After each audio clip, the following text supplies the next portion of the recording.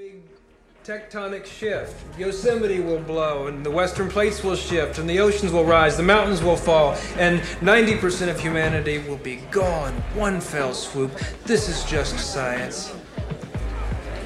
Whoever's left will go to higher ground, and social order will fall away, and we revert to scavengers and hunters and gatherers. But maybe there's someone who one day hums a melody they used to know.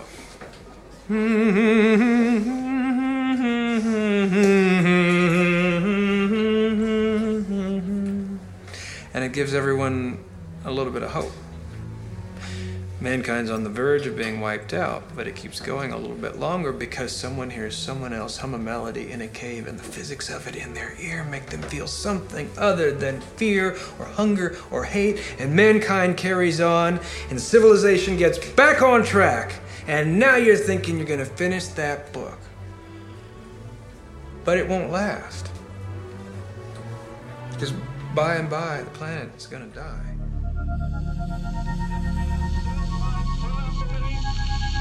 That the only thing we have to fear is fear itself. No.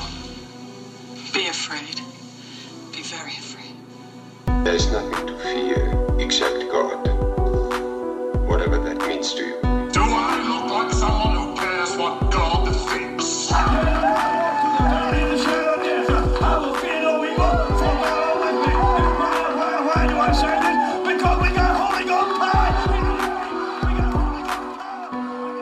You're listening to a podcast exploring faith and fear, what scares us and what saves us. This is the Fear of God.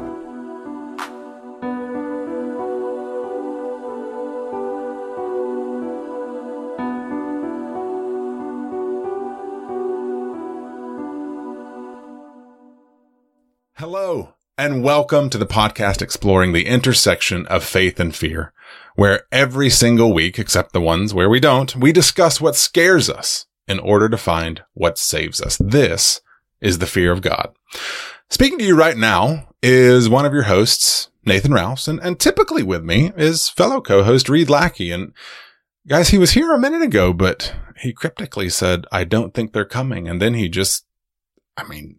kind of disappeared. It was weird. I think he'll be back. I hope he'll be back. While we await his hoped-for arrival, though, allow me to welcome you to a brand new series that is formally beginning today, even though it technically began last week with, surprise, a B-side on Marvel's The Avengers Infinity War, which served as a bit of a prologue for us. We hope you guys enjoyed that one. Thank you to frequent guest Ian Olson for contributing to the fun. That episode is meant as a front bookend for this overarching series. It's a series meant to resonate directly with our current local and global moment as we wrestle through our shared sorrow. Far be it for me to over-explain the series, because here at the Fear of God, we do not explain, we explore. Except when I explain that right now, unlike toilet paper, you can find us anywhere podcasts are sold. And if you'd be so kind, we would welcome a 5-star rating or review on iTunes. Thank you, Sai. And as well as all that, your home for all things foggy, save that of Nelson, is the fearofgodpodcast.com, wherein you'll find episode archives as well as merchandise for the show, including things like cell phone cases and t-shirts and campaign buttons and pillows and maybe some face masks and some magnets. And Reed, what? What the sheet are you wearing?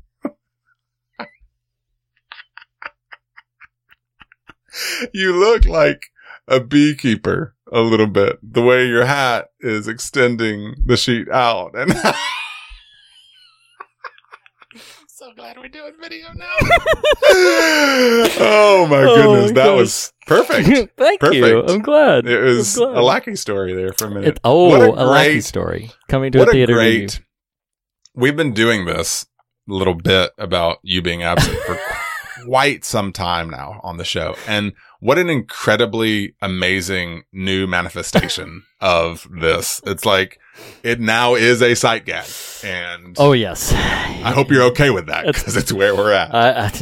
It's going to have to, it forces me to up my game, which is stressful, but that's okay. Yeah. Riri. So one, hey, Hi. look, we can see each other. And on a certain level, when we work all this out, the listeners now are viewers as well. That's crazy. Perhaps. That's really crazy.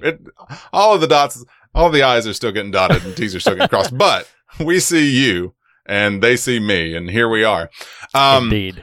Reed, I do want to, we can't drift too far, from 2020. I do want you to tag in real quick because there's a little bit of housekeeping. Take care of that, and then I got another sort of question. Yes. So listeners, as you know, a couple of weeks ago, we concluded the first phase of hashtag 2020, our countdown of your top favorite horror films from each year, starting in 2000, going all the way to 2020. Now, we have taken a pause. We covered Dr. Sleep with all of our friends for the next Quarterly King. Then we dropped a surprise for you with Infinity War. And now we are launching into this new series, which Nathan and I will talk about in just a moment. But while that is there, we must not lose sight of it. Go to fearofgodpodcast.com, click on the banner on the top, and you will see there the surveys for 2009 and 2010. So we need your votes.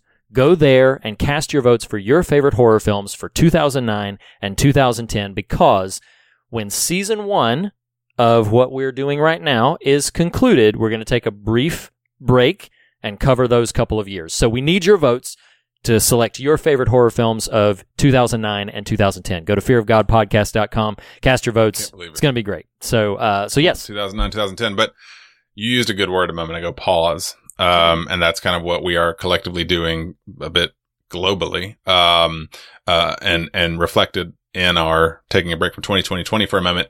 I do want you to expound on the series, but before you do that, Reed, did you ever think in like 3 years of the Fear of God, not only that we would end up covering Infinity War, marking our dive into the deep ocean of the MCU, but that we would do it in only the Fear of God way, which is like, hey, the MCU, it's the biggest sort of movie franchise in history and so many billions of dollars being made. By the way, let's all cry and be sad. It's that like is so only the Fear of God can say, you know what?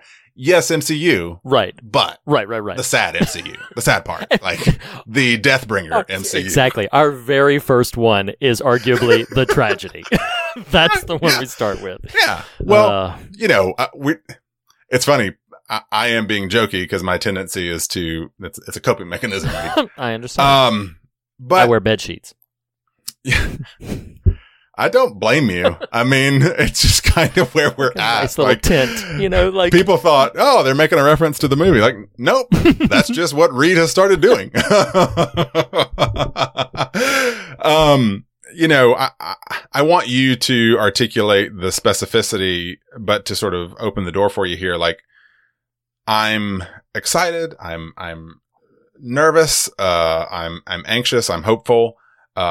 Adjacent to the films, and you articulated this at the end of Infinity War, we're stepping into a TV guidepost that kind of spines, the whole thing we're doing here. Why don't you, if it's all right, just take a minute and just, what are we doing? What is the goal? If for some reason someone didn't listen to Infinity War, right. That was a fun episode, even though it ends in a sad place.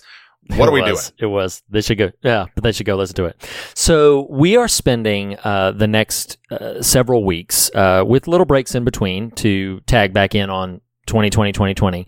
We're going to be covering the HBO series The Leftovers, and the biggest intention behind doing that was with the global moment that we're in, and with so much consideration around weighty moments of tragedy and trauma and this profound pause as has come into play in several aspects of the conversation, just that word.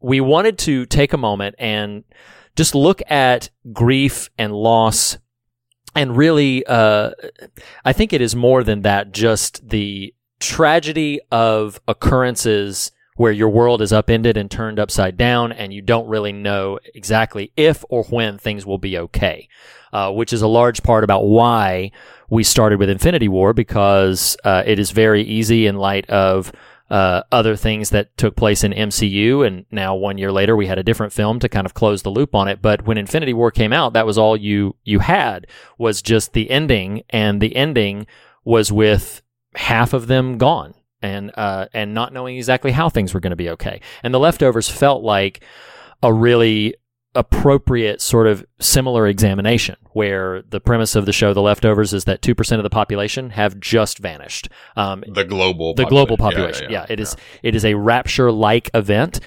devastating in its implications, but only 2% of the population. So there are places that were not entirely affected by it, or not directly affected by it, but definitely just a titanic occurrence. And I feel like right now we are going through, with the impact of COVID-19, the reactions in various places from different people to that event. The Leftovers felt like a particularly prescient show to carry us through this. And in that spirit, so that I can wind this down, we're also doing this seasonally in phases. So season 1 will have sort of a different set of films than season 2 and season 3. So we are launching into that cycle of 4 films and a conversation about season 1 of The Leftovers. That is what you're in for, ladies and gentlemen, for the next 4 or 5 weeks. And my 2% note there is, and it's especially poignant to me, having watched episodes now 1 through 4 of season 1. The thing I love about that show, and why it felt important and worth our time, is the show is not interested ultimately in what really happened, right? And where are these people, right? The show is interested in how now do you live, and in some ways, the question is, how can you? Yeah, right. That presents itself. But more than that, as an overarching sort of meditation, it's in the face of tragedy, both global and intimate. How do you press forward? How do you move forward? Right. And that felt really, because of the nature of this show, particularly being what it is, that felt real, like a worthwhile exercise. Yeah, certainly. For us, certainly, on the show. Reed, are you ready? I don't know if I am. Doing this on a video setting is a lot different than knowing that it's only in audio format, but nonetheless, we begin now our first TV guideposts of 2020, the eerily prescient HBO series based on the Tom Perrotta novel, adapted and show ran by our mutual favorite Damon Lindelof, The Leftovers, starring Justin Theroux and a bevy of other folks whose names are not in front of me currently. Today, on this episode, we will be discussing episodes 1 and 2 of season 1 of The Leftovers, and now to Mapleton. That was beautiful. That was wonderful. That was wonderful. Thank you, Reed. Really puts me right there with you. Yeah. Reed, we're talking about The Leftovers. I know, isn't that crazy? It feels like it's like the most right and the weirdest thing to be doing right now. Well, and for you and I. Oh, absolutely. And I think that still the shorthand for us is, we're a podcast about, faith and life and horror films, but really that mantra has changed, particularly the last year or so, to just examining what scares us in order to find what saves us. And that isn't exclusive to the horror genre. I said that, a bit in the conversation about Infinity War, but it's broader. Well, and so dialing in on The Leftovers, I have a memory. You can correct this if it needs to be done, because my memory is what it is. But I feel like, am I wrong? Did I push you to watch the show? Not wrong at all. Correct? Okay. You're responsible for it. Yeah, absolutely. Yeah. Well, that's all I was gearing up for. I just love it. Yeah. This is really your fault. Yeah. We're going to get to a thing if I remember to say it, because it's not my notes for something that you're responsible for when we get to the movie, in my life. But, you know, perhaps I'll get to it in time. Perhaps I won't when we finally reach the culminating Fear of God episode on Leftover Season 1. But Leftover Season 1 caught me in a real particular moment in life that kind of felt both needing to grieve and have the catharsis this show provides, but also just as you and I, you know, a listener of 2 episodes knows we're massive Lindelof fans. And so I kind of followed him to this show having no idea what I was in for. And I have not read the book. I know you have. Right. But yes, if you're curious, it is based on a book, but only season 1 of the show is based on the book. From there, they sort of pivot in wildly different directions with roughly the same characters. But any listener right now or viewer, who may have expressed interest in the show before and may have even dabbled in season 1, we will even readily acknowledge season 1 is very heavy. It is. Almost to an extreme sense. I reference a number of times through the course of The Fear of God's Life, the show, the podcast, The Watch, with Andy Greenwald and Chris Ryan as part of the Ringer Network. And they both come from the TV criticism, world. And Greenwald specifically bashed season 1 of The Leftovers as too dour and actually came around rather significantly in the subsequent seasons to the point of where he became an ardent cheerleader of it. Fascinating. So just know, listener, if you're like, oh my God, I watched 1 or 2 of those and that's awful. It is. Yes. It is. Yeah. And we can, as we move through the show, move through the series, discuss the arcs and pivots and maybe pull some Lindelof quotes later on. But, you know, season 1, just to prep you, it is heavy. Very much so.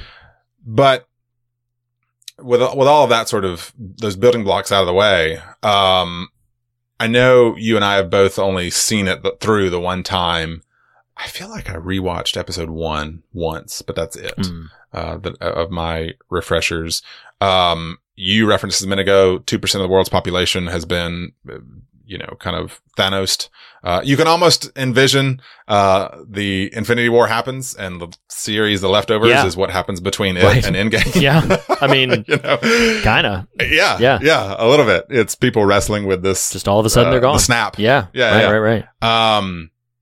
I don't totally know the inroads into this other than just start picking apart components. Yeah. Well, and for listeners who may not have caught up with our formatting of TV Guideposts, we're going to spend the next few episodes for maybe 10 to 15 minutes talking about a pair of episodes in more cursory fashion.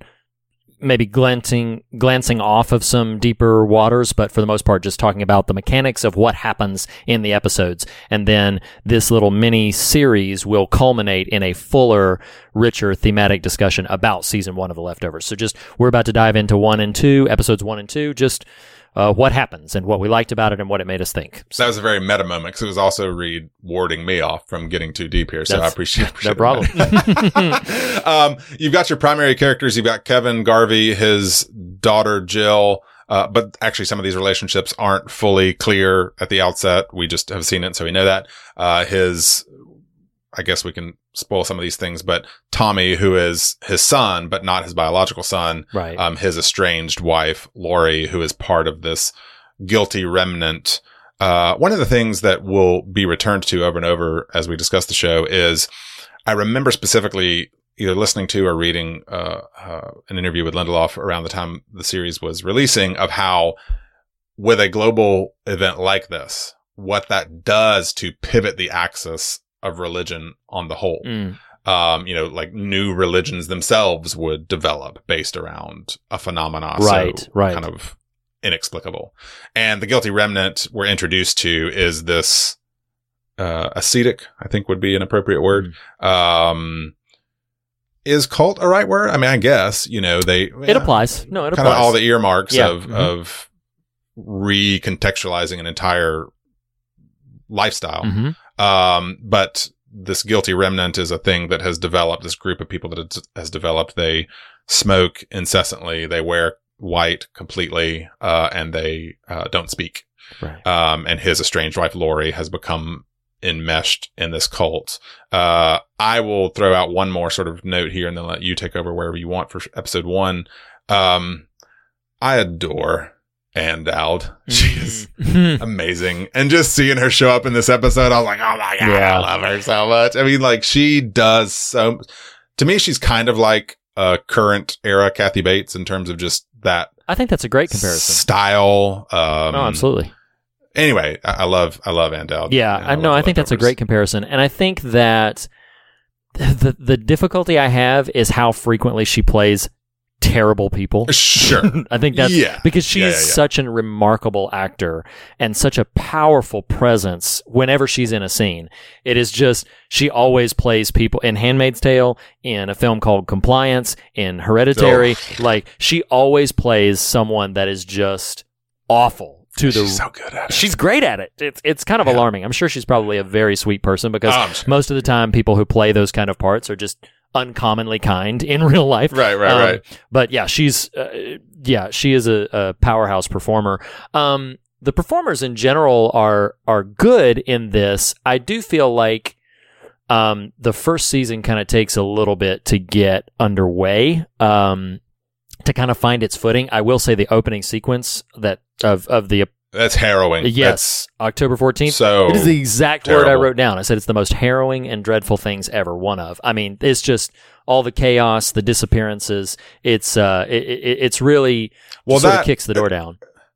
There's so much groundwork I want to lay here, but that scene particularly. But what it made me think of immediately was, if you have a digital music service, Apple Music, Spotify, what have you, look up the scores, the Max Richter scores that accompany this show. They are transcendent. They really are. It is they really are ethereal and beautiful, but specifically the first time I think they're deployed in this episode is the disappearance of Sam. It's true. Yes. The episode opens with the sudden disappearance or the sudden departure, and it's this woman on the phone in her car had just put her squalling sort of infant in the back seat. It stops crying off camera and the camera pulls out and it's gone, and that's how you start the show. It starts at that spot. You do have Nora and Matt, siblings who you don't know out of the gate.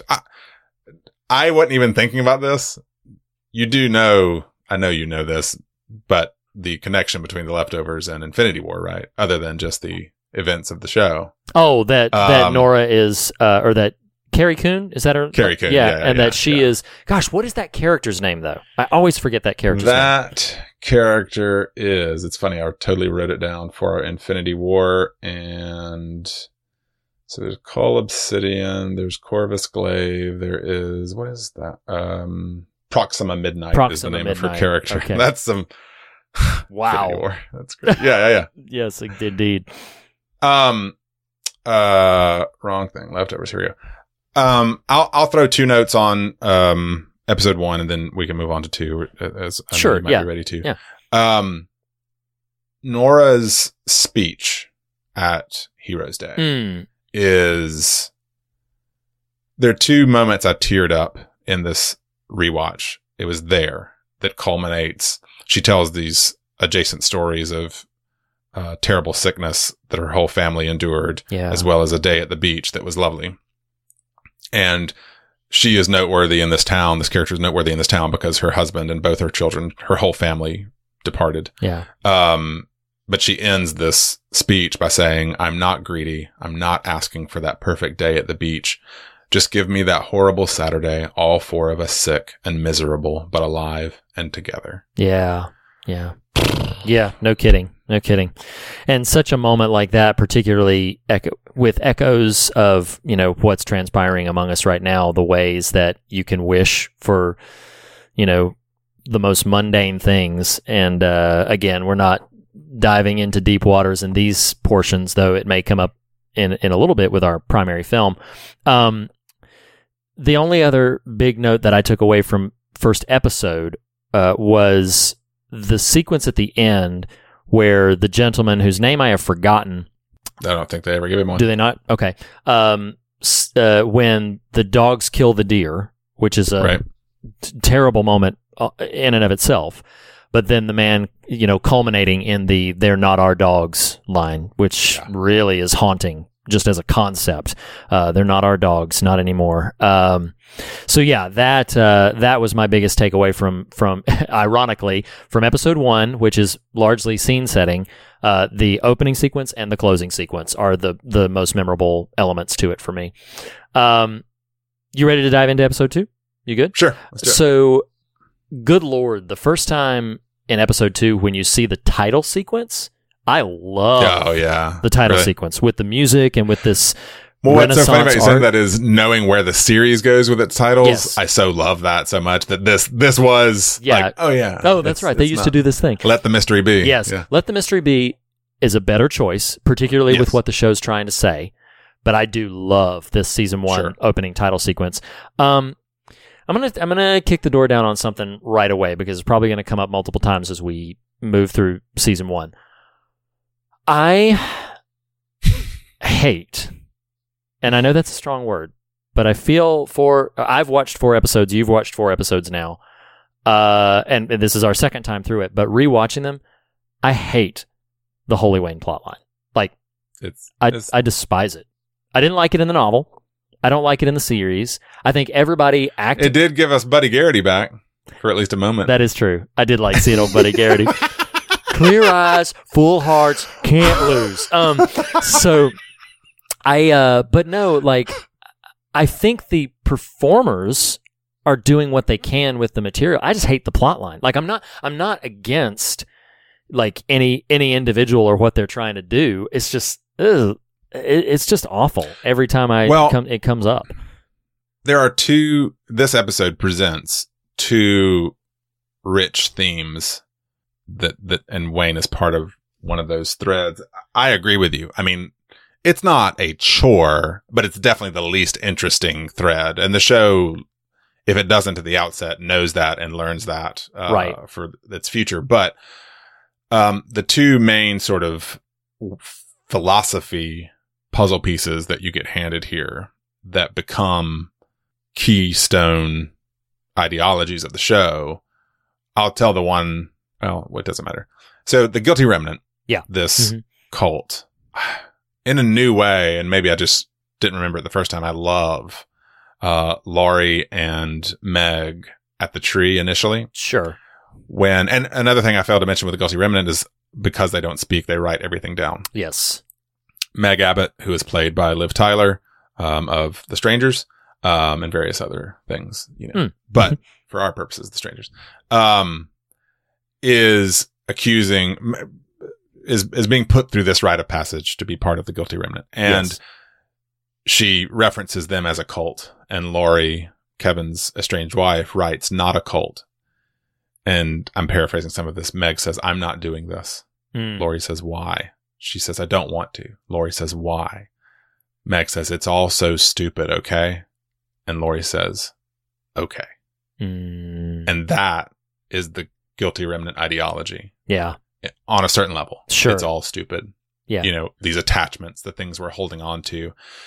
This recurring theme of remember is it's really interesting. And I hope you and I get to this, as I trust we probably will. The Guilty Remnant are sort of fascinating. It's one scene to the next. It's kind of hard for me their intention is elusive. Like their meaning, their ideology is a bit elusive, but at the same time, when it is clear to me, there are moments where I'm like, I kind of totally get what they're doing. Like, it's really interesting. Yeah. And I mean, taking a moment, the amount, because we're comparing cults. Here we have, I just railed against the Holy Wayne stuff.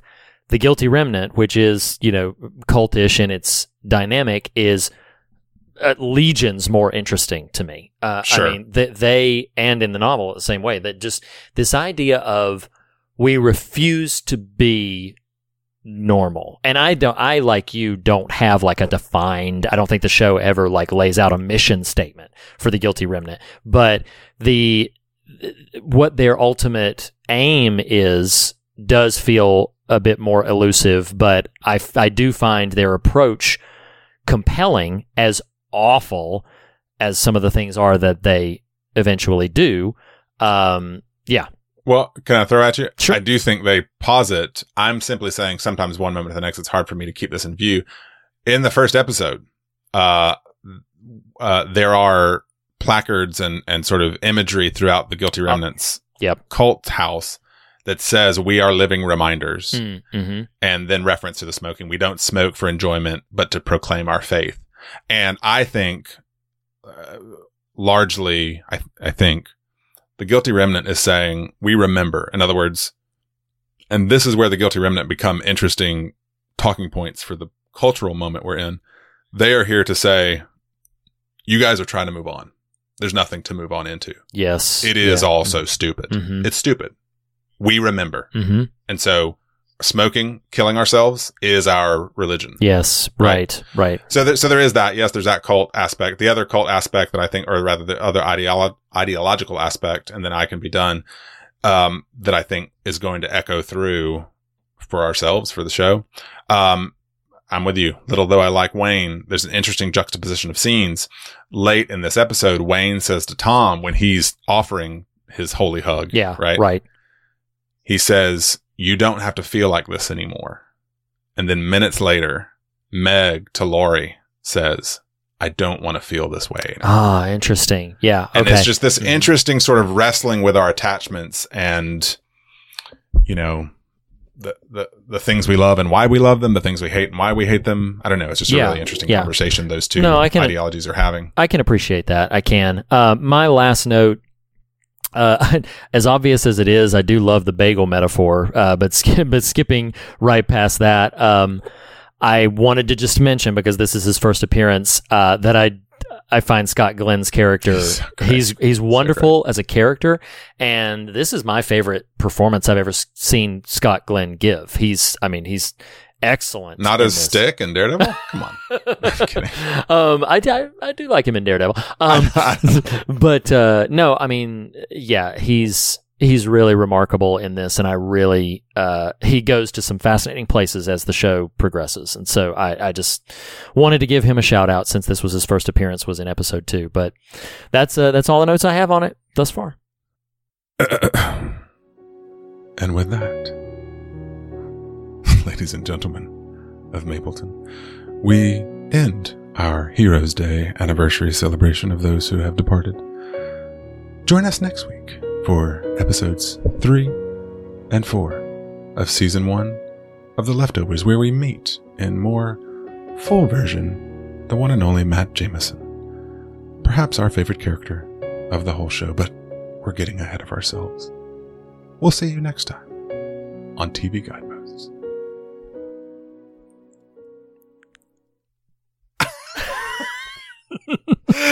Oh man, it's so weird to do There's that. There's a lot happening right now, Reed. It's so weird. It's so weird. It's like in life, in art, in us. Oh, it's true. It's true. Everybody. Oh, speaking of which, can we? Okay, so can we? I'd like to take a moment as we get into. Sit right there. I'll tell you how I became the prince of a town called Bel Air. So our subject film today is David Lowery's A Ghost Story.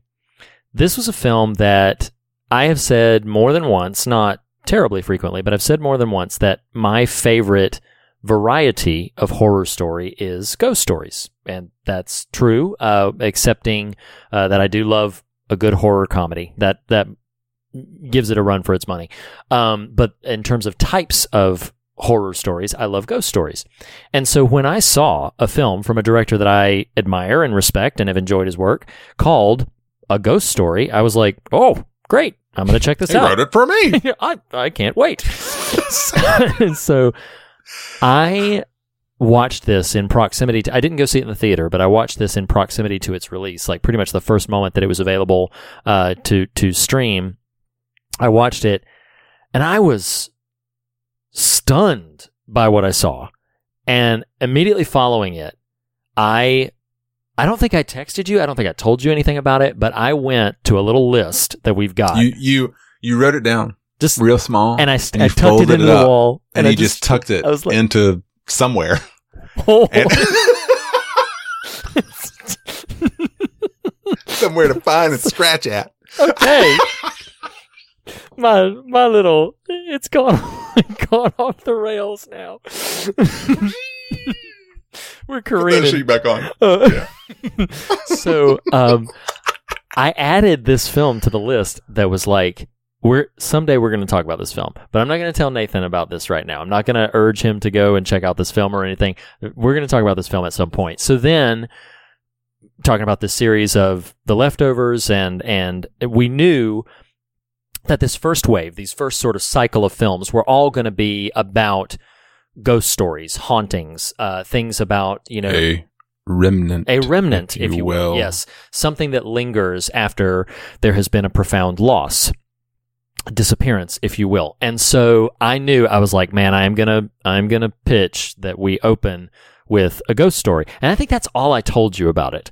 And so I'm gonna pivot over to you in a minute, because then one evening when I found out that you were watching it, and then I realized what you were thinking about it, it just delighted my heart in ways I didn't know was possible.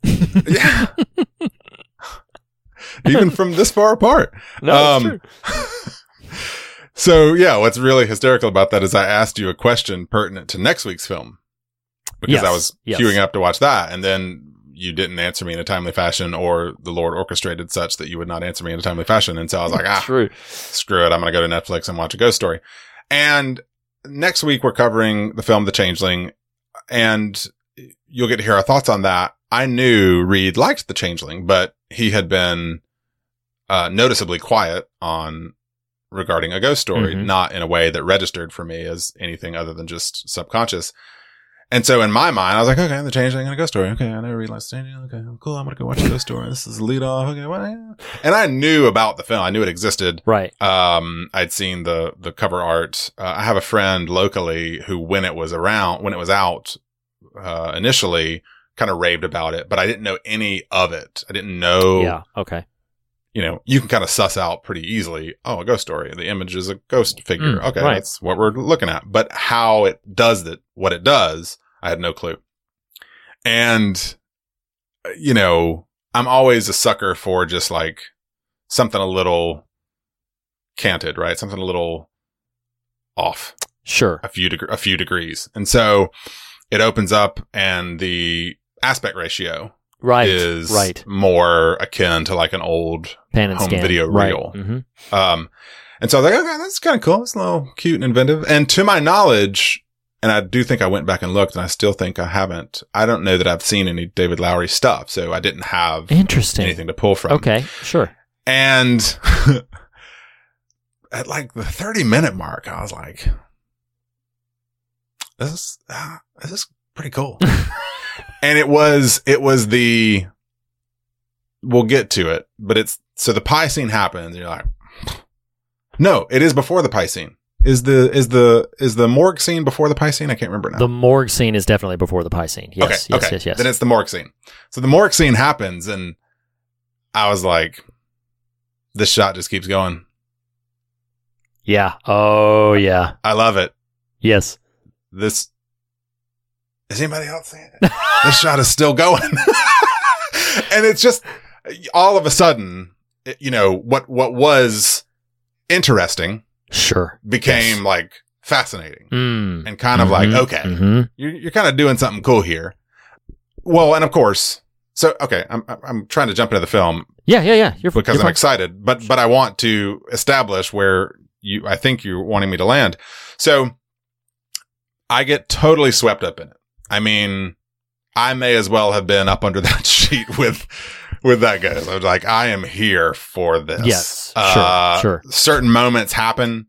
The morgue, seeing another ghost. I was like, oh my God. Yes. Oh yeah. So I won't steal all that thunder, but I texted you about halfway through, and I used an expletive, but I did it syllabically, right? Yes. Oh, and it was just like one syllable at a time. I blank love this. And you're hilarious. You're like, are you? I wrote back, it was this real like coy, will he, won't he? It was like, are you sure? For real? Are you just playing with me? Oh my God. And I was like, no, I'm dead serious. And I've got it pulled up what I wrote at the end, and then we can jump into your response to my response in the formal movie. At the end of this movie, you guys, and I get excited about movies when I love them and like them. I had such this weird confluence of emotions happen at the end that what I texted Reed was, after it was over and I was sitting there just in delight, I said, I want to stand and clap and cry and dance. What in the world? Yes. Like, Reed, since this movie, I've already recommended it to a few people. I've tried to pull a you with my wife and be like, I did. I was great. You know, like, I'm not going to tell her much. Like, I really would love if you want to watch this, but I got to be careful because I'm going to be like in my way. Like, oh my God, like it changed my heart. I am now a believer in ghosts, you know, like whatever. But you can't do that because then she's going to come expecting like, absolutely. And I can't use the word Terrence Malick because she doesn't like Terrence Malick. And so I want it because part of me is like, it's like Malick, but refined. It's like a bit more, I don't know. So let's talk about A Ghost Story. I loved it. Oh my gosh, it's such a great movie. What's amazing is that, like, I mean, it's incredibly highly praised. This is just such a special film, and I honestly, I'm gonna struggle because any of our typical segments, any of what we normally would talk about, it is possible to spend like a mountain of time on any one of them. But this is a truly unique. It's very personal. It's something that David Lowery had. It was written by a ghost. It's a true story. It's a documentary. This is something that David Lowery has even said was a creative means to process things he was struggling with. One of the biggest things being he and his wife, I believe it was his wife. I can't remember if it was his wife or I think so. If they were not married at the time, but they were having a discussion about whether or not they wanted to relocate. And he was wrestling with his attachment to place and sense of space. And there was that, also more existential crises, and just all of these sort of pieces culminating together in one of the most patient, haunting, frightening, lovely, inspiring. I've been listening to the score like over and over. It's that score. It's amazing. Oh my so gosh, good. that score. Well, and to your point about the genesis of it, what I read too is that much of the dialogue between Rooney Mara and Casey Affleck are actually, it's like these are the things they said to each other, just script form. Yes, absolutely. I didn't know what I was going to watch. So when 15 minutes in, Affleck's dead in the front yard, I'm like, oh my God. Yeah. Okay. Well, and I have here's that. Let me get a couple of trivial bits out of the way because I wanted to like dive in. So there's a couple of cool things that I thought was cool. One of my favorite aspects of this film is the actual shape of the ghost, and I love that it looks very simple, but that is reported was one of the most challenging aspects because when regular sheets lay over adult people, like the appearance isn't. It's just kind of limp. Yes, it's not that iconic sort of rounded shape. So in order to achieve that, like Casey Affleck had to wear like a hoop and several petticoats, and there was this very sort of deliberate intention. They even had to do, although I'm not sure what this looked like, but they even had to do a sort of puppeteering to keep the eyes in place where they were supposed to be. So there was a lot of challenges in just creating what appears to be like the simplest aspect of the film. Oh, just throw a sheet over Casey Affleck. The other thing that I love about this film is it was filmed in secret. So it was funded largely by what David Lowery made off of Pete's Dragon, which was, a big Disney live action piece. And so naturally he probably got a decent sized payday from that.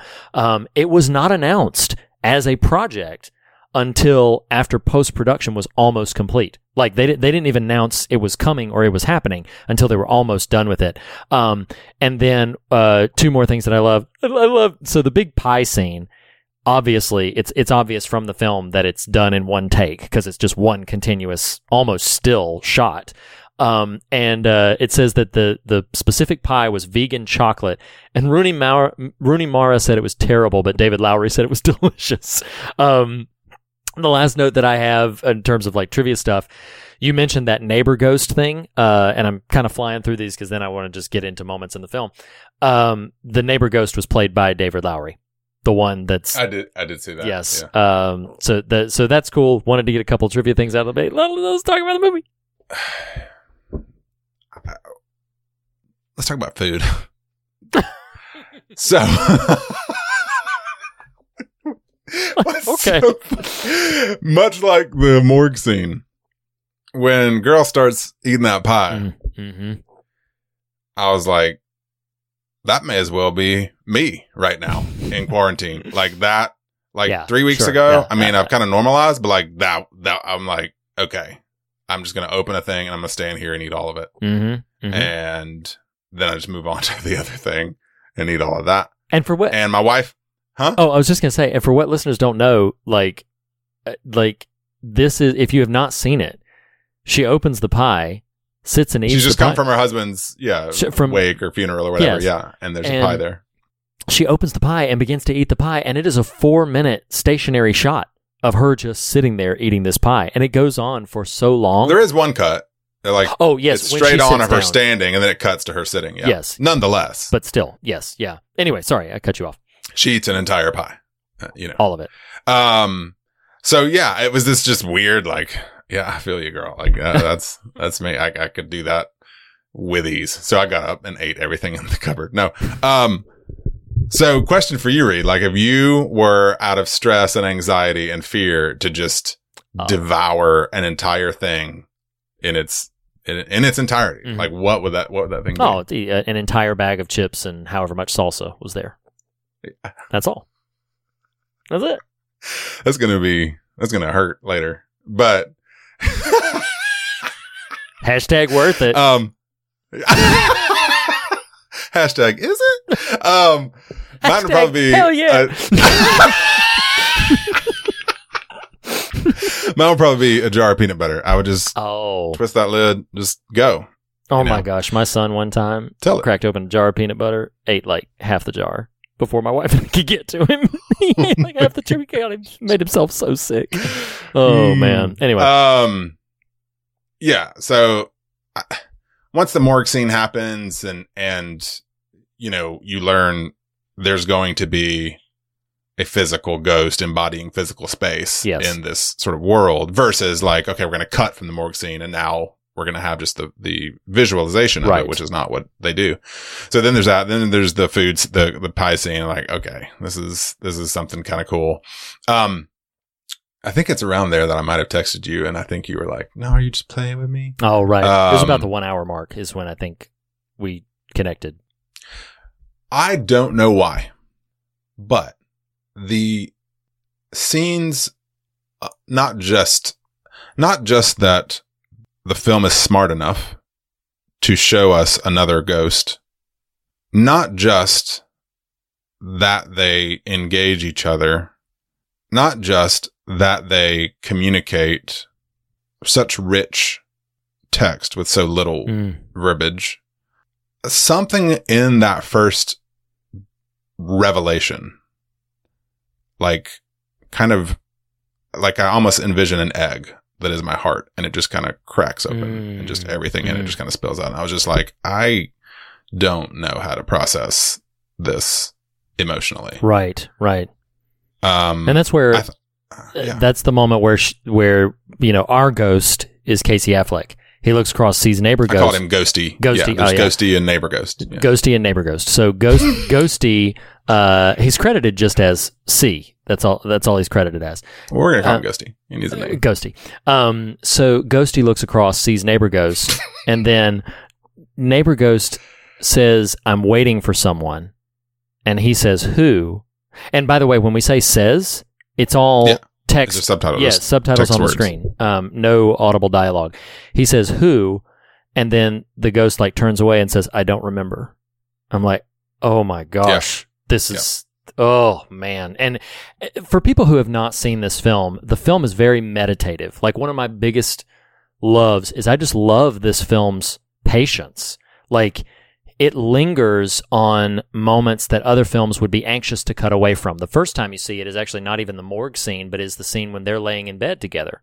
They've kissed a little bit, but then it lingers much longer than other films would have lingered. And they're not doing anything. It's not it's not meant to be, that variety of scene. It's meant to just be a moment. It's intimate, but not sexual. Exactly. That's a perfect description.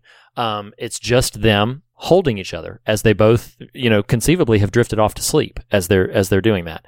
And it's remarkable. And the film is staged very much like that, with just brave patience that I come to really appreciate.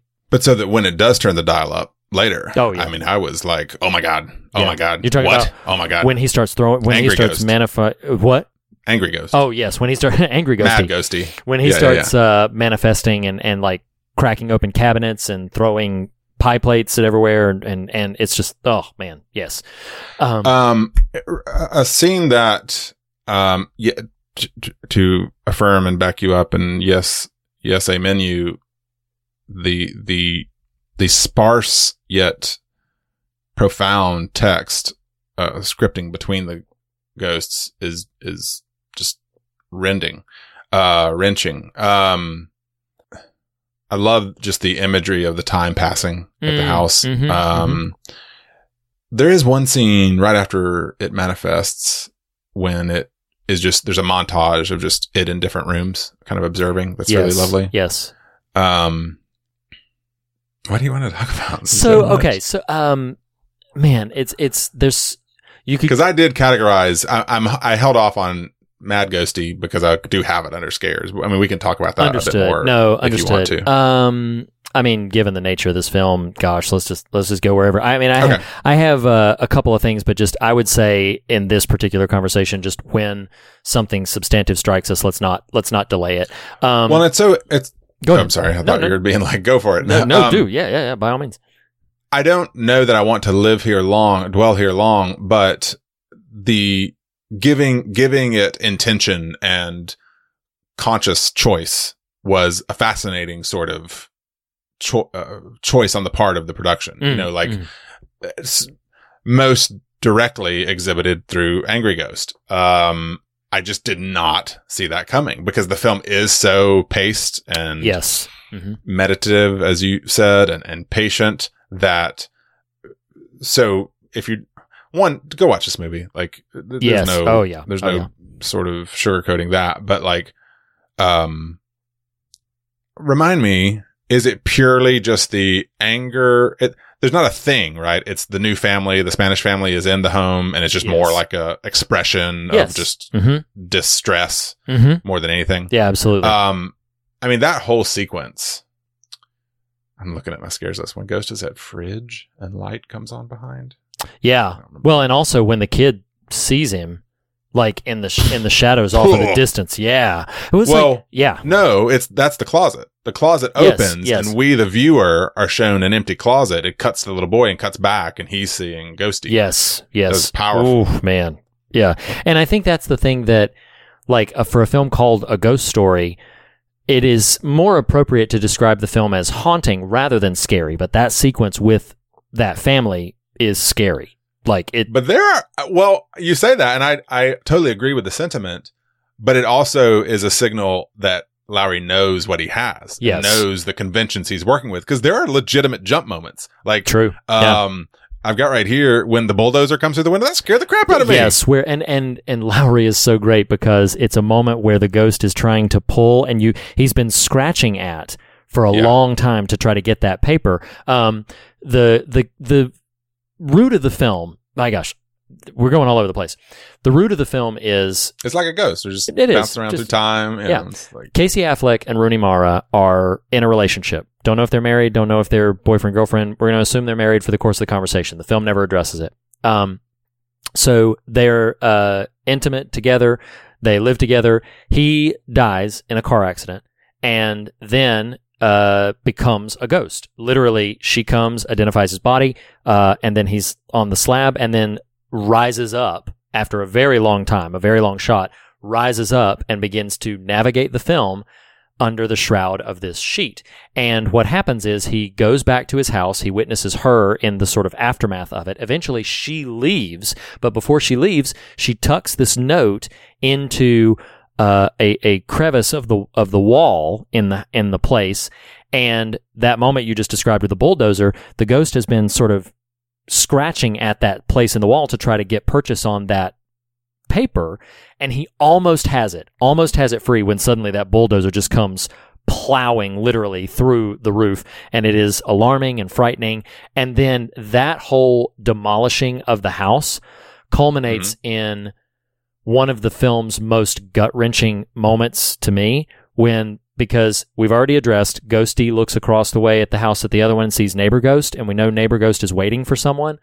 When that house is demolished, and then Ghosty is standing there looking across the way at Neighbor Ghost, they're both, you picture these two individuals in shrouds and looking at each other, and then suddenly Neighbor Ghost looks over, and just in one flash, you see the subtitles across the screen. It says, "I don't think they're coming."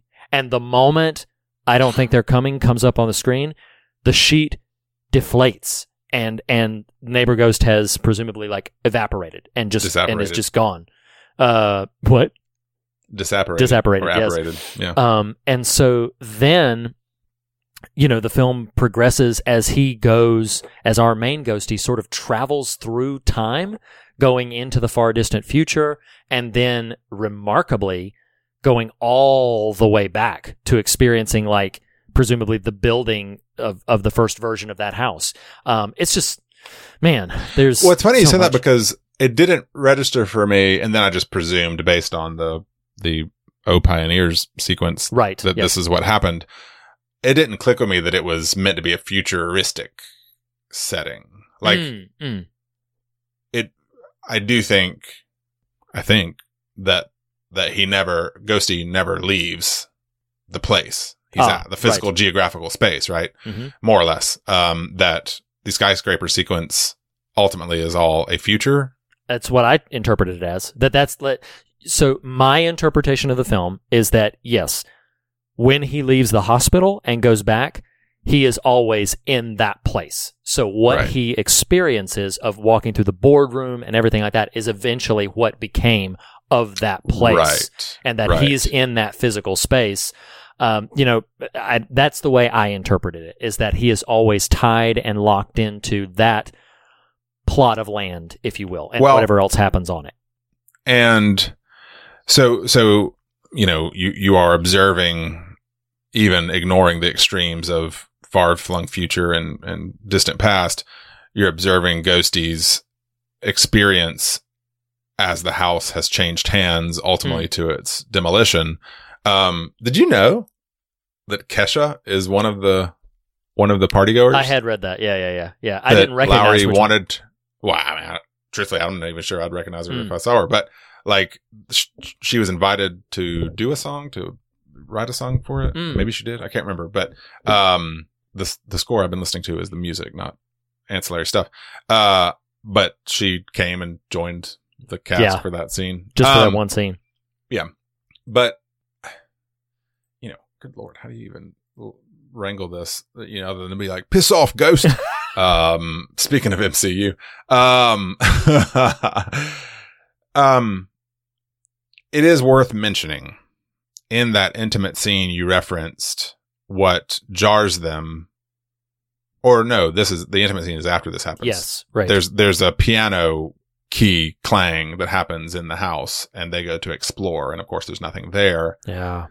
But once the film starts the time travel, sort of procession, I was like, it's him. It's Ghosty. And on a certain level, I don't know exactly, and I didn't do enough research to know what the film is trying to posit through, kind of what is easily referenced as a time travel thing, because a key component at the end is can we open this door? Do it, please. Yes. So you almost get this, not almost, you do. You get this cycle where, house gets demolished, future sequence happens, Ghosty jumps or steps off a giant skyscraper.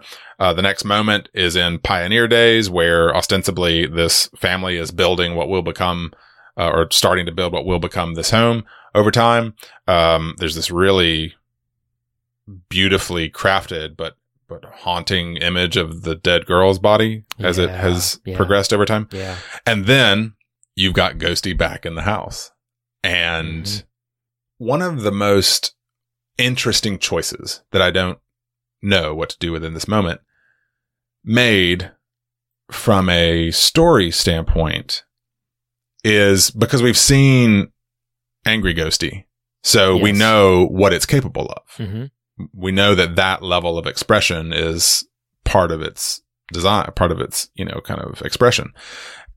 So once the awareness of the piano bang is upon you, what you instead get is not some sort of attention-seeking clang. Right. It is Ghosty back in this setting and slumps into the piano stool.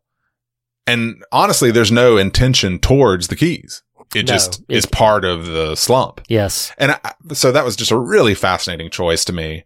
Almost in defeated resignation more than anything else. Yes. Yeah. Do we go to the end? Yes.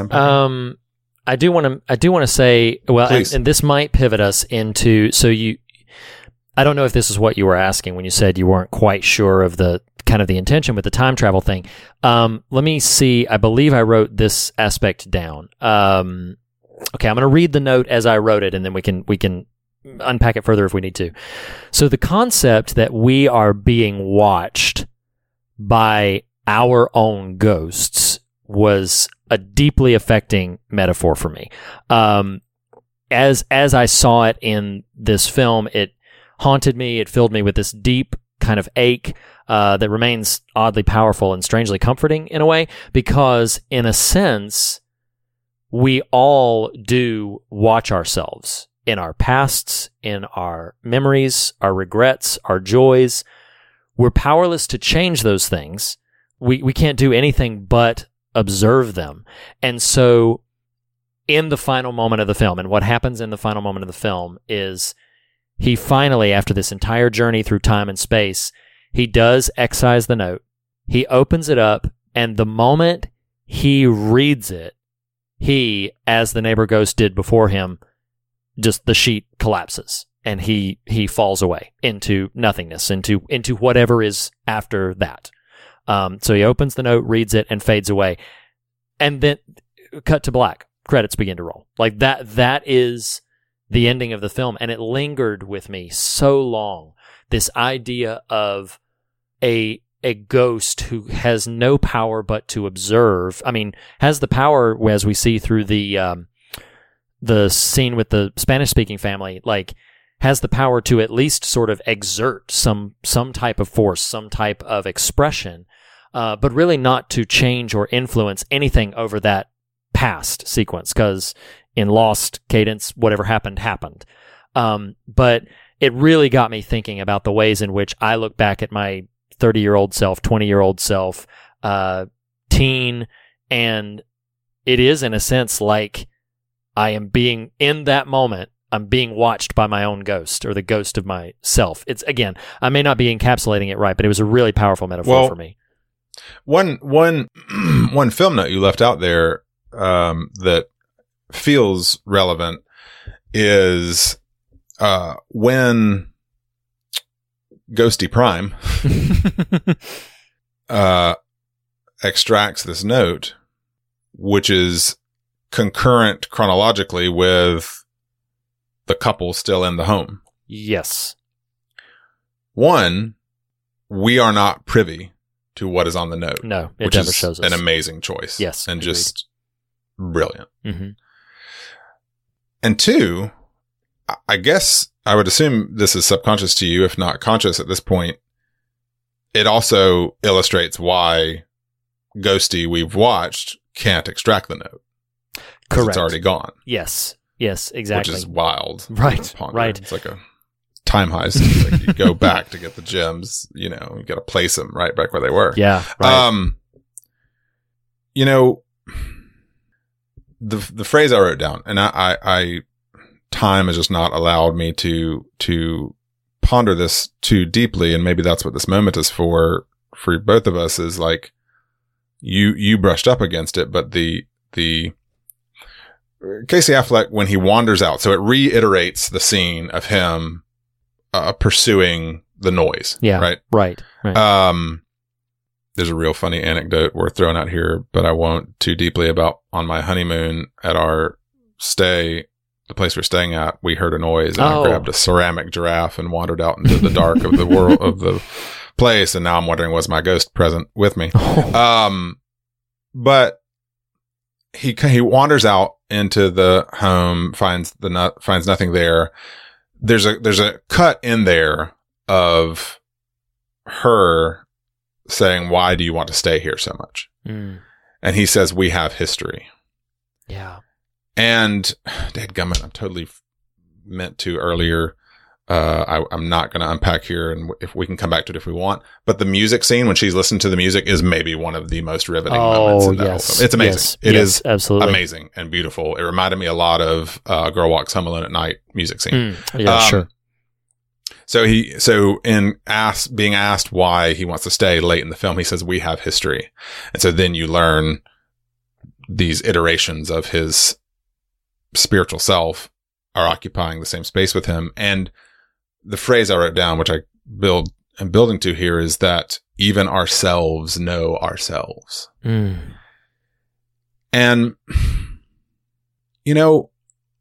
so much of my, as you definitively know, and our listeners mainly know, but so much of my feelings and thoughts and sort of spiritual understanding of the last 18 months plus have been informed by a lot of Richard Rohr's teachings, and this embedded in a lot of it is a rupturing from what so much of my early faith life felt like I received as there is God and there is you. And these are two entirely disparate, different, alien things to each other. Yeah. On a certain level, perhaps there's still some truth to that. But what I am growing into a feeling of and ideally an embodying of is that the materiality of us is on a certain level godness as well. And there's something so powerful. And what I wrote down too is the meditation, that the film's a meditation on presence. Presence. Yes. Right. We are so, the traditionally understood American churched body, are so directed to otherness that we ignore rootedness in presence. That we have no presence. I just stumbled into that. Like, we have no presence. We have no materiality. We have no, I got into this dumb conversation on Facebook today, which I do actively try to avoid. But it was like, cause I made some comment about political realities and sort of trying to be knowledgeable and active in those realities. And this person was like, oh, well, the church is those things are meant for the church. Like, these social problems are meant for the church. And I was like, nah, that doesn't work anymore for me. For me, Nathan, doesn't work anymore for me. And is exemplary, at least, of this absence of presence. We don't know ourselves don't know ourselves. And if ourself doesn't know ourself, which is, I understand, wild language, does God know us? Can God know us if we are unwilling to be present and rooted? I don't know. I'm just throwing some ideas on the table here. There is because I do think there's an interesting conversation, real quick. I do think there's an interesting conversation the movie has about progressing. I don't think she is cast as incorrect and desiring anew, right? Like, there's this kind of tension in the film between the two of them. He wants to stay put. She wants to move on, geographically. And so I'm not ignoring that, but I also think if this idea of ourselves, knowing ourselves, it's this deep calling to deep idea that we have neglected the tactile in favor of the ephemeral, to me. What were you going to say? I'm sorry. No, I mean, immediately two scriptures came to mind, and obviously they're in different contexts in those places, but this feels like it keeps happening more and more, is that we'll bring up a subject or we'll bring up an observation, and then scripture will echo through it. But the first scripture that came to mind is of course in the parable and teaching that Jesus gave. There were certain people to which the Lord said, "Depart from me, I never knew you." And that's the language that's known, and that's the language that's used. There's also the observation that in the end we will be known as we are known, which is very sort of, again, it's language that is a folding in on itself. And so I don't think you're scratching at anything wildly combative with the substance of what we should be considering about, and I just wrestle with the phrasing of the absence of presence. Mm-hmm. Wrestle with that, like the old Paul Simon fan in me and The Sound of Silence and all that other stuff sort of, wakens up. But just what a powerful concept of just, you're not here. You're not known. Yes. You're not. And it's not just about engagement. It's a specter. It's missing. It's I think that a lot of times, because we don't frequently meditate on these kinds of things, but I can remember you and I, or just general we? General we at the moment, but I can remember when I went to North Carolina last with my family, the last time that my whole family was there with my mom and dad. And I can remember, I believe I mentioned this on an episode when this was more proximal to its happening, but I can't remember which episode that was. But I talked about, we visited a place where I used to attend these little camps when I was a kid. And as we were driving up the driveway, I very distinctly had, it wasn't this weird hallucinogenic thing, but emotionally speaking, it was as real as I am describing. I drove up that long driveway and I felt like my 10-year-old self came running around the corner to greet me. And it was the weirdest as told thing. On our episode covering the movie Mother back from January of 2017. Yeah. So, see, you have a memory when you want to. Or 2018. Well, it's also because I've been combing through our material lately.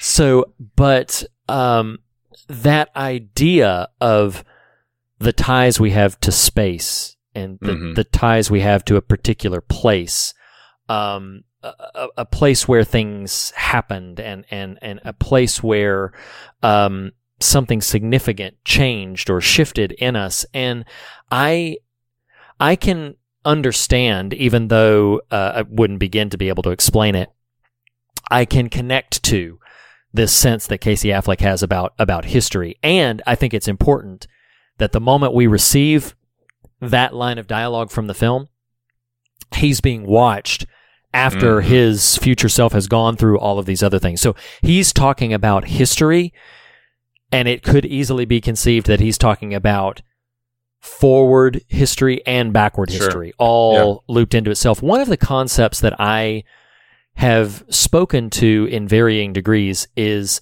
this idea of God and of ourselves when we are with God after we leave this present space, of just the absence of temporal rules. We are out of time, like outside of...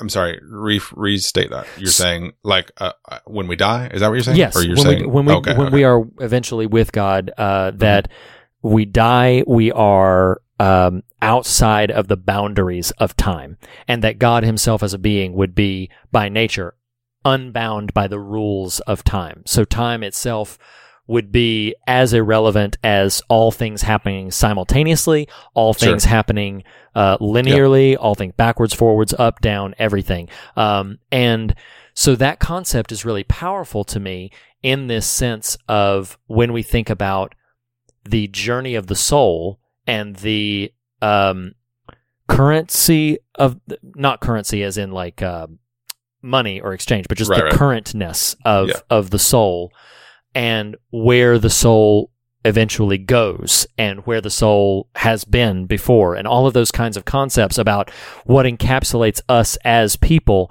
I think it demands a lot of us to recognize that materiality is in many ways, it's weird because I want to simultaneously express that in many ways it is just the shell, but at the same time, it is incarnational, Yes. as we've talked about so Yes. many times on the show, that it is far There's- more than yeah. just the husk.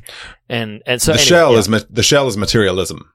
yes, The incarnation is materiality. It's Mm, funny you use that word. yeah, I did just read a book. I would encourage anyone. It's actually pretty short, but it's Walter Brueggemann's Materiality as Resistance. Mm. He talks about 5 real specific things: time, food, money, something, and place. But place is one of them. yes, And I was trying to even find some notes, but it's not worth digging in.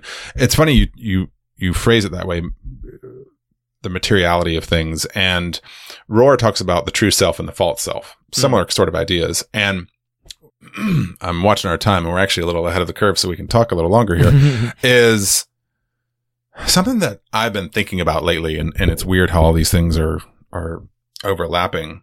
The word that came to me when you were describing the Casey moment with his ghost was nexus, like this Yes. nexus point, Yeah. these, Mhm. all of the things are interacting at one moment. Recently, because of quarantine and just sort of stress and a bit of a lot of anxiety on the front end, I went listening to some late 90s CCM. And sort of out of solidarity for my 40-year-old self, I specifically went to Jennifer Knapp in Kansas, and that's a great album. But that, coupled with several others I listened on a similar, on the same drive, I started pondering the notion of the question became, why is this impacting me? Mm. And I started wrestling with internally, and it's all kind of coalescing in this moment, and knowing ourselves and materiality as incarnation and and presence as godness.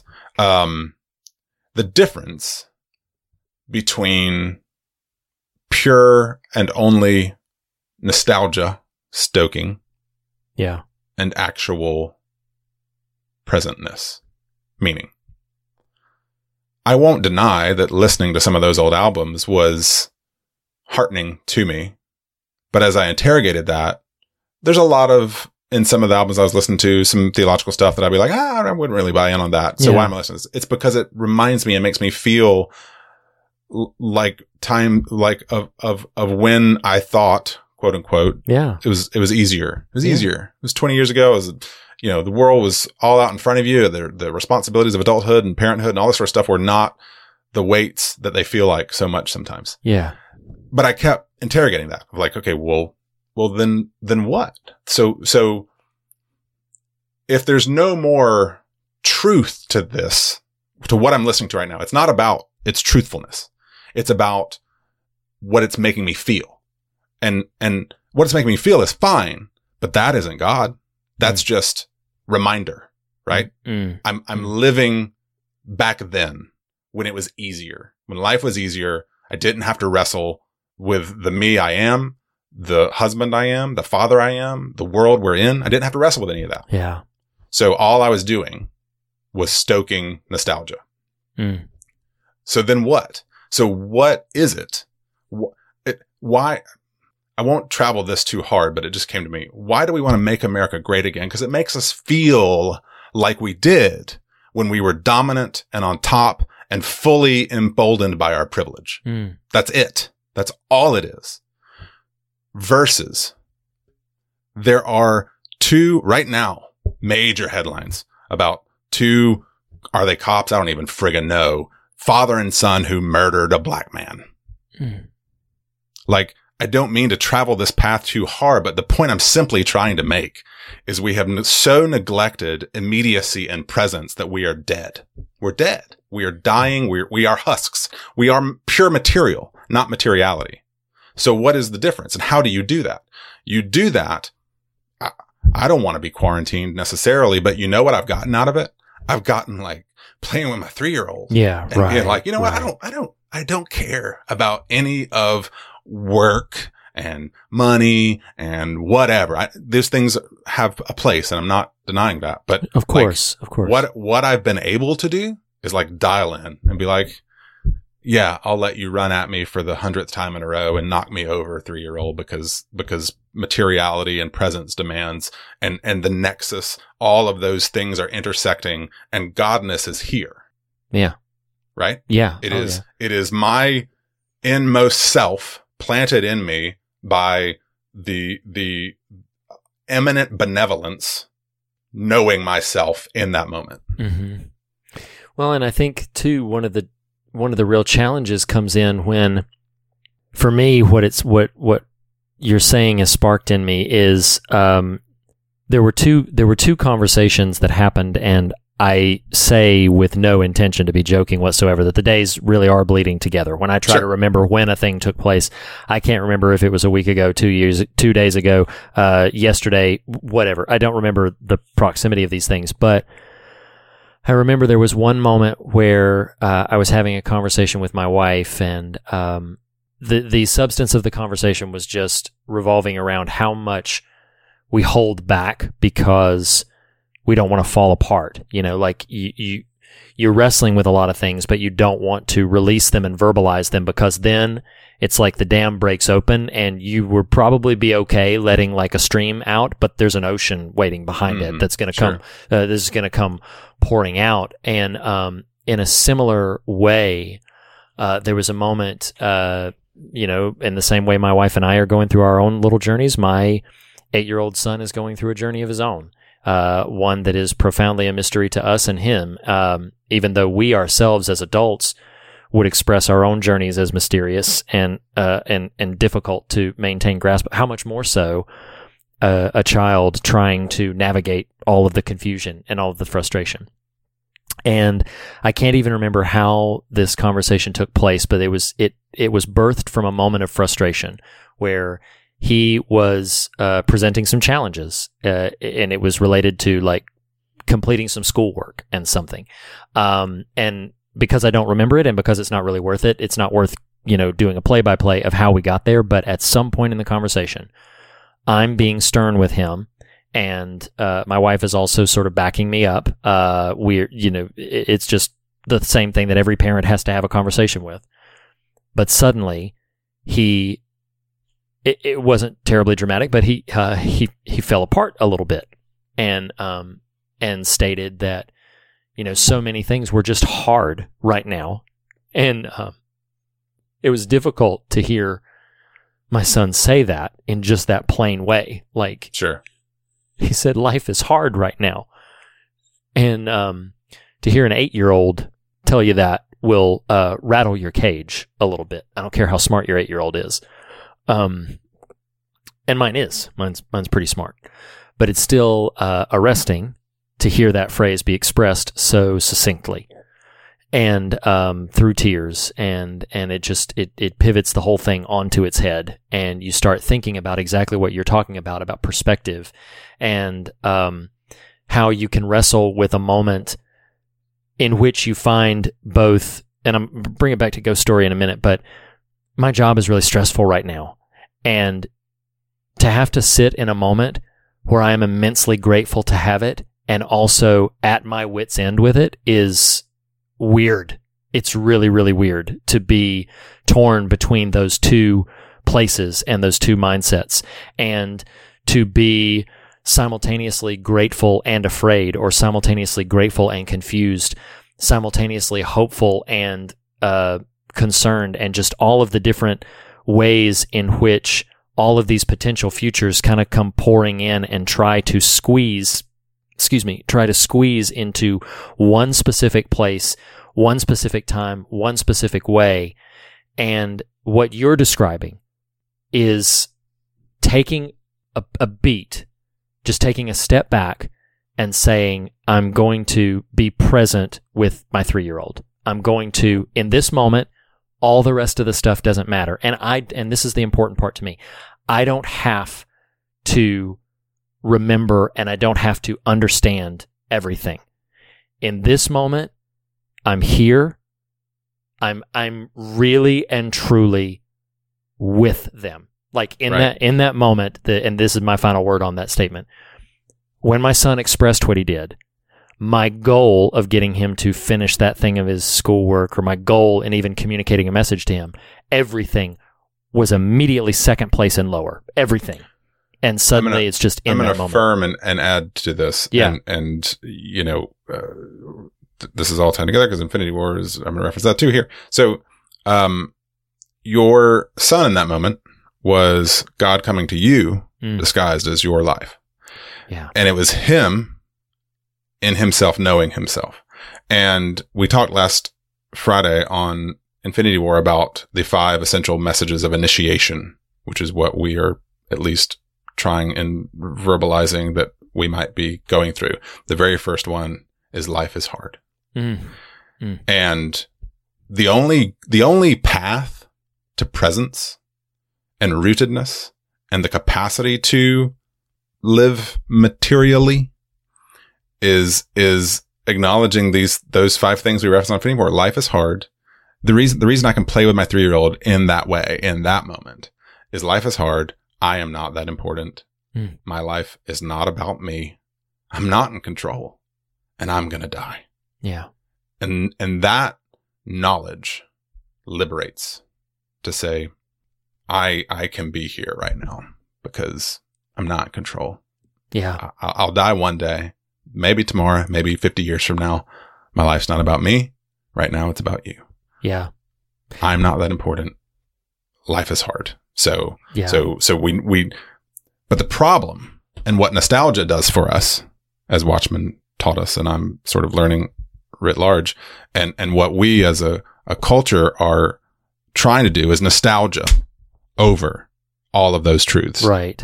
We're trying to take a feeling that once happened for certain people and say, we can do that and ignore all these things. And I'm not trying to explode this back up, but I am trying to just say, like, my peer online who's like, the church should be about the social issues. No, you're ignoring your responsibility. Your son in the moment saying, Dad, life is hard. This is hard. Yeah. It's his moment of sobriety, you know, right. Like we don't want our kids to have to learn those truths too early. Right. But I know your son and he's a wonderful, bright kid. And like, that's bright people learn tough stuff quicker than dumb ones. And you know, the ability to, like Affleck's character late, to say, we have history, like this space, this place, this moment, there's something material about it. And that's not, that might be as much God as what we've been conditioned to think God is for the other aspects of our life that no longer feel, like good anchors, you know? Right. Whew. We haven't even, and we don't have to for long, but I don't want to end the episode without mentioning him. That party-going philosopher, and the extent, I can't repeat it. I didn't write it down. It's way too long. The man, I wrote down a lot of it, and then I was like, oh, well, this is just going to immateriality. And I was like, yes, that's all right. But I do think there was what it spoke to that particular moment, and I'm going to attempt in a clumsy way to tie this to what we're saying, and then maybe we're done, is what he's talking about resonated so much to me. I'm not going to repeat the passages, but it resonated so much, like it sounded like the book of Ecclesiastes. And I'm not trying to pigeonhole some more scriptural language in here, but it sounded very much like just, oh yeah, this is vanity and this is vanity, and then this will happen, and then maybe something good will come from that. And then maybe after that, then the universe will expand and it'll contract, and all of these weird things will happen. And so much of, and I don't want to be dismissive to that speech, because that whole speech is actually pretty affecting. But so much of it resonated to me about a book like Ecclesiastes sitting in a moment like this, and I did write down one thing, and I'm hopefully going to reference this and then tie it back to the film and then shut up. But there was this thing. It's in the book of Ecclesiastes, and it says towards the end, in verse 11. I should have written down the chapter 9. Sorry. It says, "I have seen something else under the sun. The race is not to the swift, or the battle to the strong, nor does food come to the wise, or wealth to the brilliant, or favor to the learned, but time and chance happen to them all." And it's remarkable to hear a passage of scripture that partially sounds like it could just be basically like, oh, roll the dice. Like, who knows? Could be this, could be that, it could be whatever.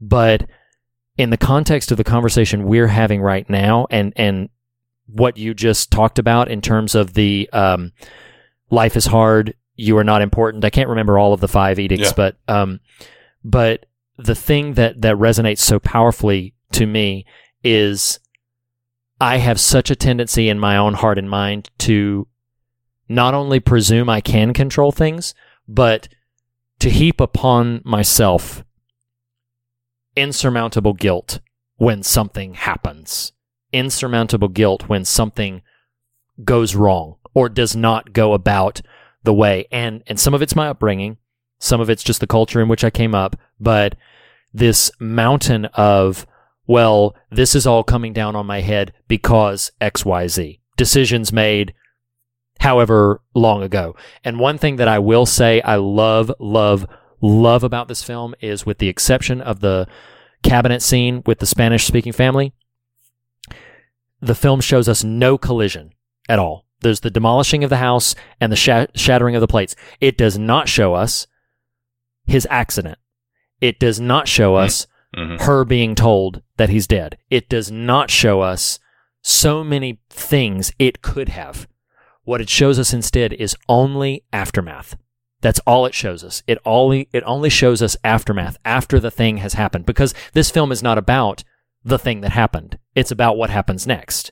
And to me, it was so resonant to me to recognize in this moment, like, yeah, there are ways in which we can navigate our time and our space, and ways in which we can observe, and ways in which we could even possibly influence or affect the flickering of a light or the clang of a piano or something. We are not completely devoid of influence of whatever moment or of space and time we're in.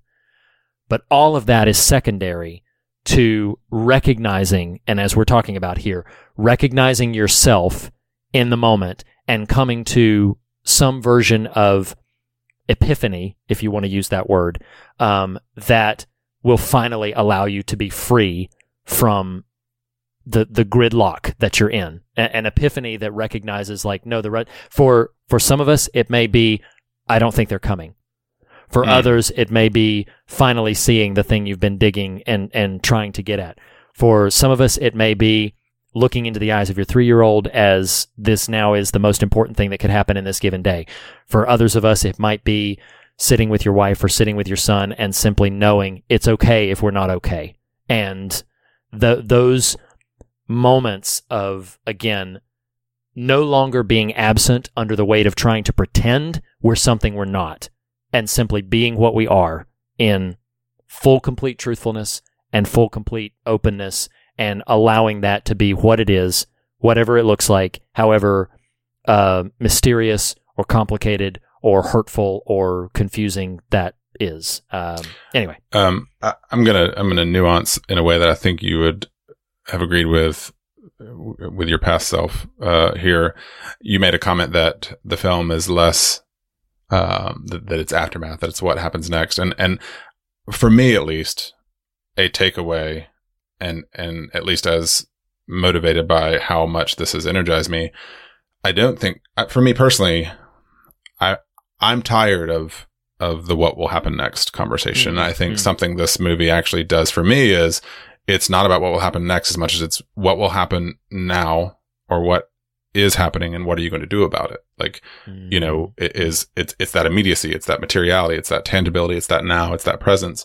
And perhaps, to encourage you, this is going to be clunky because it's coming to me in real time, but my entire conversation has been, so feel free. It's all right. It's all right. The good news about the hard truths of initiation that I referenced a moment ago, those 5, life is hard, you know, it's not about you, you're not in control, you will die, and the other one that's not in front of me now. The gloriousness about that, and the reason we only did Infinity War first, is there are partner goods to those statements that will be gotten to in time. But, you know, it's a bitter pill sometimes to be like, you guys, you're just these folks. You know, you do this podcast, it's real it's just a thing. Like, you're not important. Mm-hmm. And I want to kind of affirm that, but also say to you, my friend, a writer writes a novel, a symphonist writes a symphony, podcasters make podcasts. Right. And, God doesn't exist in the microphones and the chords and the screwed up digital programs. Those are just physics, right? Right. But someone, someday, may hum a tune to what you're watching, reading, and listening to. A tune they used to know, and it's going to give everyone a little bit of hope. Mm. And I think, to me, come on, that's pretty cool. That was cool. Yeah. Yes. That's it. You know, it's you live present, and you do the things not because you're important, and sometimes maybe not even because they're important, but because being present requires it. And, you know, knowing ourselves as ourselves demands it. Yeah. You know, the problem is when all we do is live in the future or live in the past. Right. You know, and that will make you want to clap and dance and cheer and sing. It does. And cry and sing. Last comment. You just have to. No. It's just on my head. I'm not even. Last word, Lackey. That's what we called him back at Gardner Webb. I'm not even. Everybody always got to have the last word. No, it's just. I just didn't want to leave the conversation without the other scripture that it's bringing to mind when Jesus said, and who knows what he meant, and maybe he meant all of this and so much more. Lo, I am with you always, even unto the end of the earth. And that again, presence, now, and am with you, not will be, was, you know, all of that and more. So it's what came to mind when you were just sitting there talking, and I just didn't want to leave the conversation without it. But now I think if we don't, we're just going to keep ramping ourselves back up into even more. You want to go to the fog meter? No, but I can. Fog meter. We are in the first step into what a conversation to have. I'm thankful to be having it with you and with our friends and foggers. Yeah. So the fog meter, fear and God, how scary, how substantive. Why don't you start with fear, Reed, of David Lowie's A Ghost Story? This was a tough one for me because it does have some jump scares. Overall, it's very haunting, but it's going to hit you with a ton of different emotions. I think for its pure effect on me, I'm going to give it an 8. Yes, I think in large part because of how well it plays with the humanness of its character. And it did its work well by luring me into a false sense of security, so that when Angry Ghosty starts acting out, I was like, oh my God. 8 might be a little high, not because I don't feel it, but because just in the best version I can think of to define the fear factor, screw it. I'll give it an 8 too. But I'm going to go first on the God. I mean, it's a 10. Just, it is an unreserved 10. We will occasionally work, with the text and extrapolate. The text and the subtext hold in them multitudes, and it's hard to even say this is definitively what this is about, or this Right. is what it's not about. And so I think there's substance to spare. Oh, absolutely. For me, it's a 27. Wait a minute. No, wait. Okay, 28 then. This is a Last word lackey. Add it again. This is absolutely a 10. I don't know. If you don't know why this is a 10, you haven't been listening to this conversation. It's a 10. And you want to do the honors? I wasn't doing the math, but sure. Like, Oh, what? sorry. You can cut this out. I just sent you a couple of texts with the math. Oh, I'm if you not want. looking. I'm focused on you. I am present with you. Understood. Though thousands of miles away. You do it. Okay, I'm right. not. That's keep it in. fine. All right, that's fine. Okay, so that means that we give this David Lowery's A Ghost Story a 9 out of 10. Wow. The That's Vlog meter. awesome. That's awesome. pretty heavy. And listeners, if you've been listening to this conversation, you know the answer to this, but I got to ask it anyway. Nathan, would you recommend A Ghost Story to people? I have recommended it since watching it the other night to multiple people. I Yes. thought about rewatching it in its entirety before this conversation. I just couldn't make it work. Yes. Because I had to play with my 3-year-old. Life is hard. We just completely undercut the last hour of conversation. You guys are jerks. So, the only thing I will say is that the film is patient and requires patience of you. With that in mind, high recommendation. High, huge recommendation. Enormous recommendation. Wasn't it Guns N' Roses who taught us that all we need is just a little patience? Maybe. I don't know. I think that's right. Didn't listen to a lot of Guns N' Roses in my day, but sure, we'll go with that. I didn't either. So, ladies and gentlemen, that puts our first official installment of this little series that we're doing on The Leftovers Season 1 and films about ghosts in that context. That puts that in the books.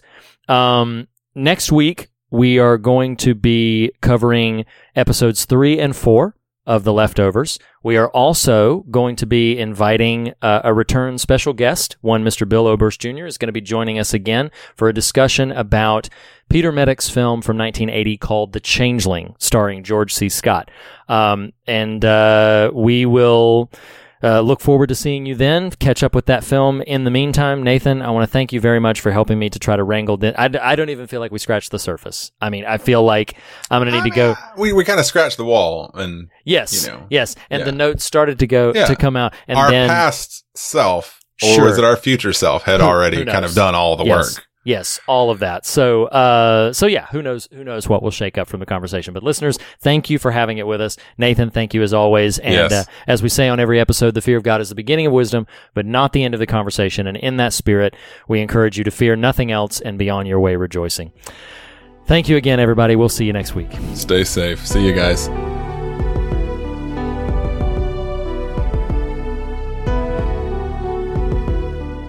The fear of God is the beginning of wisdom, but not the end of the conversation. And you can continue the conversation in a variety of ways.